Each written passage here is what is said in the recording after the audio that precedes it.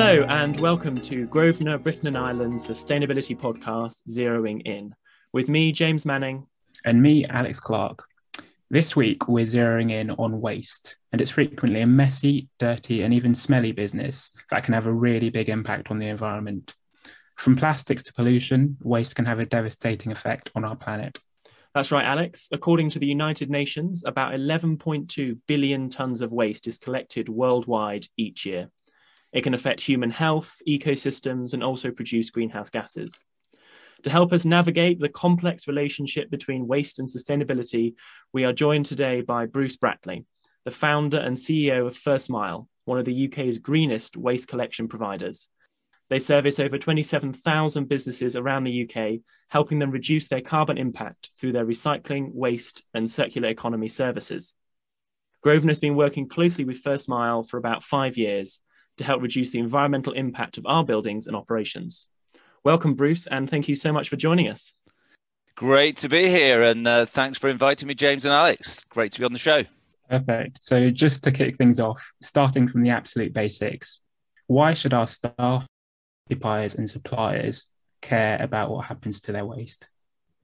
Thanks for the question, Alex. So making the things we need or like to consume, cement, steel, plastic, paper, cardboard, all of these things contribute about a third of the 52 billion tonnes of anthropogenic, and that's human-made, greenhouse gases or carbon that we emit each year.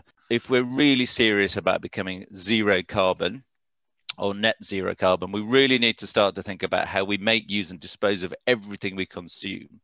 And nearly everything that we consume today has carbon embedded in it, or it's released when it's manufactured. And I challenge you to name something that doesn't have some fossil fuels in it: the food we eat, the Zoom calls we live in, and hopefully the offices we soon to be back working. They all contribute to eating up our diminishing carbon budget. And waste is important because it is the final part of our linear chain at the moment, where we make things, use it or consume it and dispose of it.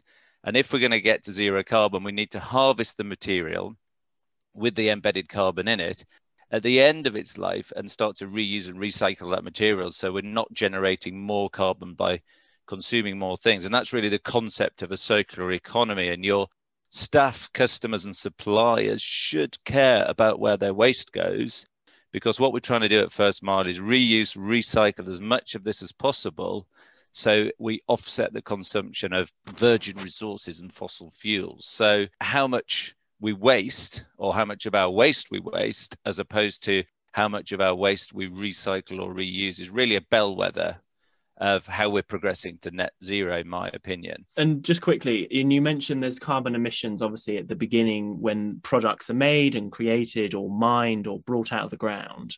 Are there carbon emissions generated as well at the end of that cycle, that linear process that's causing some of those greenhouse gases? At the moment, yes. So if you look at food waste, for example, there's a huge amount of fossil fuels that's used in the growing, processing and transportation of food waste. And if that isn't managed properly at the end of its life, it's dumped and then it generates methane as it decomposes, and methane is a potent greenhouse gas, 30 times more potent than carbon dioxide. Wow. So absolutely there are problems there. And to put it in context, really, before I sort of finish, and I'm trying to get across that what is really important to your customers and suppliers, and Grosvenor indeed themselves, is that if you look at something like flexible plastics, which we interact with every day, it's a fantastic product. Carrier bags, shrink wrap seals for containers. We produce nearly 500,000 tonnes of that a year in the UK, and less than 5% is recycled. And that's fundamentally oil that we're digging out of the ground, converting to plastic, using, and then it's just wasted at the end of its life when it could go into the circular economy as feedstock into new materials. I'm trying to sort of instill upon the listeners why it's so important to think about waste and think about recycling in the circular economy. No, I think that's so important. I think you're exactly right. I was shocked about that, the plastic figure. I mean, we're constantly told recycle more. Hopefully we've all got recycling bins at home. Why do you think so little is recycled at the moment, particularly around plastic? I think there's a huge amount of confusion. There are many different types of it. It's sort of plastic is clumped together as a single sort of stream, but there's actually hundreds of different types of polymers. The ones that we're told to recycle, there's 6 of them, and then there's this other category called other, which includes lots of other things as well. So it's pretty confusing, and people don't generally know what plastic they can recycle, where and how. And also the UK government, we haven't really invested in it. So thermoplastics are really, which is the general plastics they use for packaging, actually really easy to recycle if you get them back in a decent condition that aren't contaminated, but we just haven't invested in that process. So much of it seems comes down to awareness, especially around this thing of, say, complexity around different plastics. Is there any way in which this has been done, say, successfully in the past, or are there any kind of aspirations as to raising this awareness around, say, thermoplastics being a lot easier to recycle, so there's a fewer steps involved?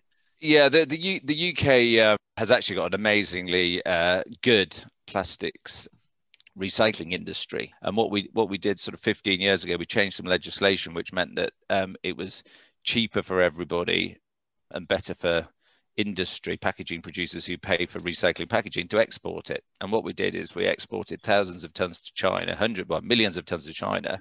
Lots of perfectly good UK plastics recycling businesses stopped operating because they couldn't compete. And as a result, now China have now banned the imports of Western waste, and now we're having to catch up again. So there's no reason why we can't have a good recycling infrastructure. We just sort of set ourselves back a few years.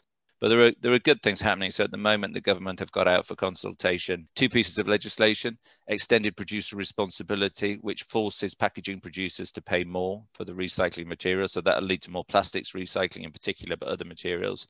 And also, we are bringing in a new piece of legislation around consistent collection. So wherever you live in the UK, there's a consistent set of materials that councils have to collect separately under legislation, which will change people's mindset. Because how many times you go to someone's house and you go, well, what's the recycling system here, and what can I do? Even in London, there's 33 different councils and 33 different systems. And out of interest, so what sorts of things are First Mile doing to help customers be more sustainable, to recycle more, to be better with their waste? We're fundamentally helping businesses adapt to circular economy and move away from this linear system of make, use and dispose. And we really help, our sort of holy grail, and people think we're mad when we say this, is to help people reduce the amount of waste they have, because we're paid to take it away. But our view is, we're fundamentally an environmental organization. There is so much of this damn stuff. We're not going to run out of things to do in the next 10, 20 or 30 years by just getting people to think about their waste a little bit more and reduce the impact of their operations. And we do that through minimization. We're starting to look very carefully at reuse models, but also any residual waste. What we're looking at doing is, first of all, recycling that. And if it isn't recyclable, taking it into incineration and converting it to energy. So it's really important to look at the waste stream. For example, in the Grosvenor estate where we work, customers there are using 25 different recycling services. There isn't a single customer with 25, that would be massively complicated, but across the customer base, we've got 25 different recycling services deployed just in central London in the Grosvenor estate, because businesses are really keen, and we're bespoking and customizing recycling services for customers to ensure that they maximize the amount of material that they're recovering from their waste streams. And on a practical basis, how does that work? So do retailers or residents, do they put different types of waste in different coloured bags and they're collected on different days? Like, what practically, how do you manage those different waste streams, I guess? Yeah, it's a good question. It largely depends what it is. So, for example, if it's from a business, if we're collecting waste electronics or confidential paper that needs to be shredded, we will collect that from in the office because it can't be put on the street or in a wheelie bin where somebody might take it. So we're collecting that from in an office, and we collect that either on a cargo bike or in an electric vehicle. That goes back to our depot and then gets sorted. The regular day-to-day services, which is things from mixed recycling through to paper, cardboard recycling, coat hangers, material that retailers or cafes, we do lots of coffee recycling, coffee cup recycling. We collect those on one truck, all the recyclables together. We take them back to our facility in West London in Park Royal, and then we separate those bags out. The bags are color-coded with QR codes on them, so we know what's in each bag, and we separate those out, and then they go for recycling. If there's any contamination in those, we know every bag has a unique code on it, so we can then go back to the customer and say, unfortunately, you've contaminated this bag, so it's not going to get recycled, and this is what you need to do to improve the quality of your recyclable material. Amazing. I guess as well, I think the challenge can be that when people do throw things away in the bin, it's out of sight, out of mind sometimes. So actually having an understanding of how all this operates, what sorts of things you need to do to make sure that something can be recycled and you aren't having any problems down the line, I think is so valuable. And a key part of that as well is that, we're powering the circular economy by getting our customers to buy back the product. So one thing is just sort of saying, well, we want to get rid of it in a good way. But what we're actually saying is you can fuel a circular economy by buying things back. So, for example, you can buy back paper. We take our waste flexible plastics, turn it back into bin bags. We're recycling cosmetic packaging for Bulldog, and various other schemes where we're getting the producers of the waste to buy it back. So it's closing that circular economy and creating demand. I've got a challenging question for you now, Bruce. So as a business, we are really trying to focus on innovation and being innovative as an organization. There's going to be moments where you fail, where you have to pick yourself up and learn from it. Do you have any examples that you can give us that we can share within our business around a time when something didn't go to plan, it didn't go the way you wanted it to, and you learned from it and adapted and grew as an individual or as a business? Oh gosh, I mean, all the time. I mean, it's sort of things go wrong all the time. And I think that the key thing is that people get stressed out about not getting the outcome that they want. I will try and think of examples as we go along. But if you stress about not getting the outcome that you're looking for, you're going to be stressed on the journey to get the outcome. And then if you don't get the outcome that you want, you're never going to see the gift within that. So there's always, even if you fail as a gift within that, even if you do something wrong, there's a gift within that. So we, for example, we bought the wrong size trucks, we bought the wrong configuration of the vehicles, but rather than going, oh my God, it's terrible, and crying into our milk, we've gone, stand back, what's the gift within that? We've been able to deploy that into another area. At the moment, we've just designed a electric cargo bike to do some, we deliver sacks and bins by cargo bike. That's easy, but collecting by cargo bike is really difficult because you don't have a lot of space and you're collecting lots of waste. And we're using it as a way of consolidating the material by bike, which is zero emissions, so that the truck drives less miles. We'll have got that wrong. I'm not stressed about it. We'll have got it wrong. But if we try to design the perfect thing, we would have still got it wrong. So we've basically designed something. We think it's going to work. It won't. It'll be like sort of 20% right because no one's done it before. That'll lead us to the next point, which is the gift to understand what went wrong. And then we can innovate and build on that again. No, it's a fantastic example. The other thing, I guess, and this, I'm sure you will have had to think creatively and been innovative in how you've dealt with it. A lot of people have spoken around how COVID-19 has in many ways had a positive impact on climate change. So fewer people driving, fewer people flying, etc. Is that the same in waste? You see all the masks that people are wearing, they're all disposable.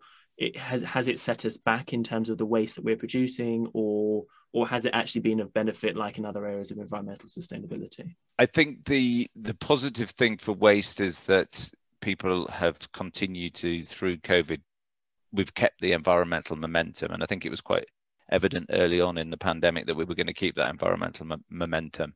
And by doing that, it's getting people to say, why do I have this waste, and should I be this wasteful, and should I think about it? And also having people spend a lot of time at home. They're doing more home cooking, and they're thinking more about the recyclability of their materials. So I think that overall is positive. There's some unintended consequences.